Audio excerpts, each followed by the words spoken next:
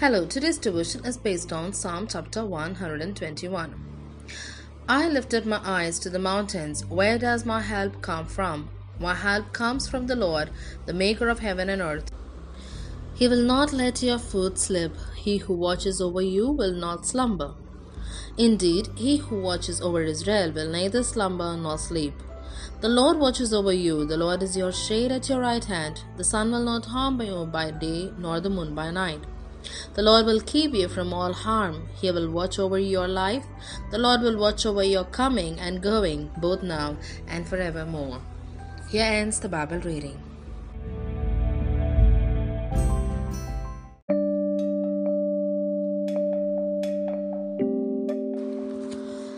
A reason to sing.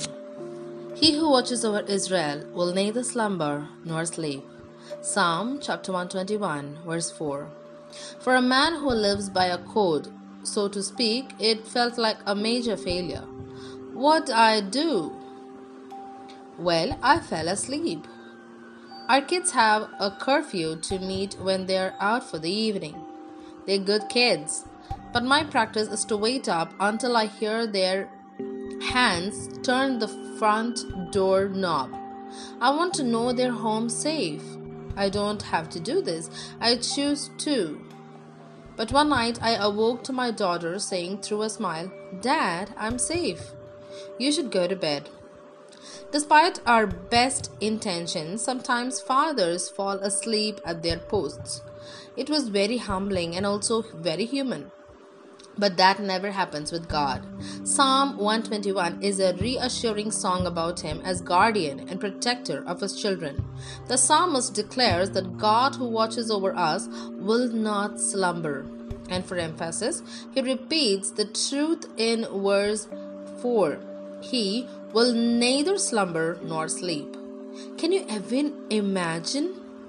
God never falls asleep at His post. He is always keeping watch over us, the sons and daughters, and aunts and uncles, and mothers, and even fathers. It's not so much that He has to do this, but rather that, out of His great love, He chooses to. That promise is definitely something to sing about.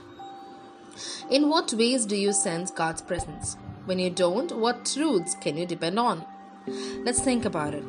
Father, thank you for your constant care over our lives. We know that doesn't mean a life absent of trouble, but rather a life held close by your love and presence. Help us to confidently rest in the assurance that you're always at your post. Amen.